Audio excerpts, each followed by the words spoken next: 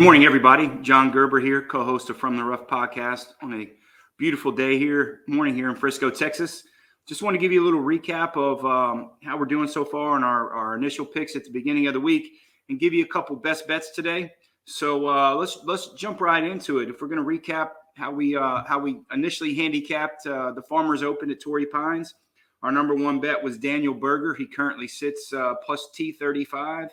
Our second play was Scotty Scheffler, currently sits at T17. Mark Leishman currently sits at T23. And Keegan Bradley is right now at T50. So all of our guys made the cut. They're a little bit further back than I anticipated.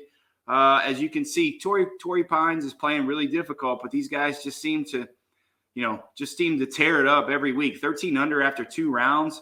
Especially that South course is just so long. And if you guys have been watching the rough is really, really high. So good on these guys, man, that are really shooting some really low scores out there at Torrey Pines, because I know it's not an easy golf course. So, hey, we're still in the contention with our long odds guys. So our top 10s didn't fare very well this week. Max Homa and Sam Burns both missed the cut.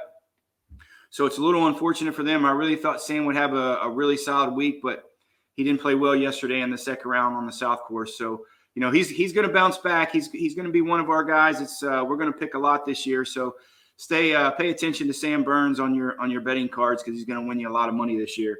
And Max Homa shot 2 under both total for 2 days. So you think 2 under on the North and South course at Torrey Pines is pretty damn good, but not this week. So he missed the cut by 1. So there'll be more opportunities to bet Sam throughout the year, or Sam and Max throughout the year. So let's root for those guys for sure.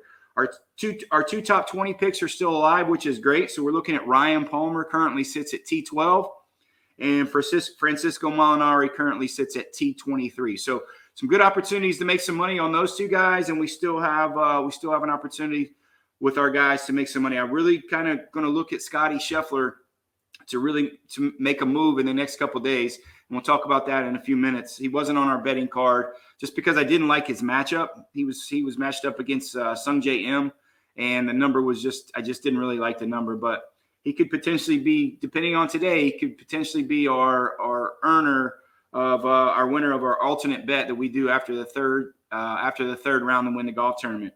Reason why I like Scotty Scheffler: he's leading this week in driving distance, and he's plus 2.5 strokes gained putting. So if you have that 2.5 strokes gained putting against the field, and you're leading the event in driving distance, that's a great recipe for Torrey Pines. So just kind of looking at see how he's going to play today.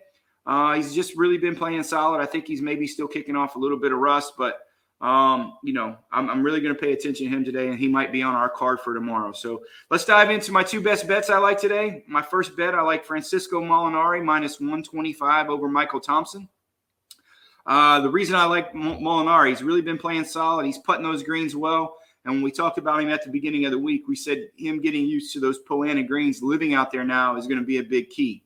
This bet is more so fading Michael Thompson and not so much riding Molinari. I think he's still going to have an average day. But if I looked at Michael Thompson, he's only averaging 280 yards off the tee, which is one of the lower bottom tiers at this week's event.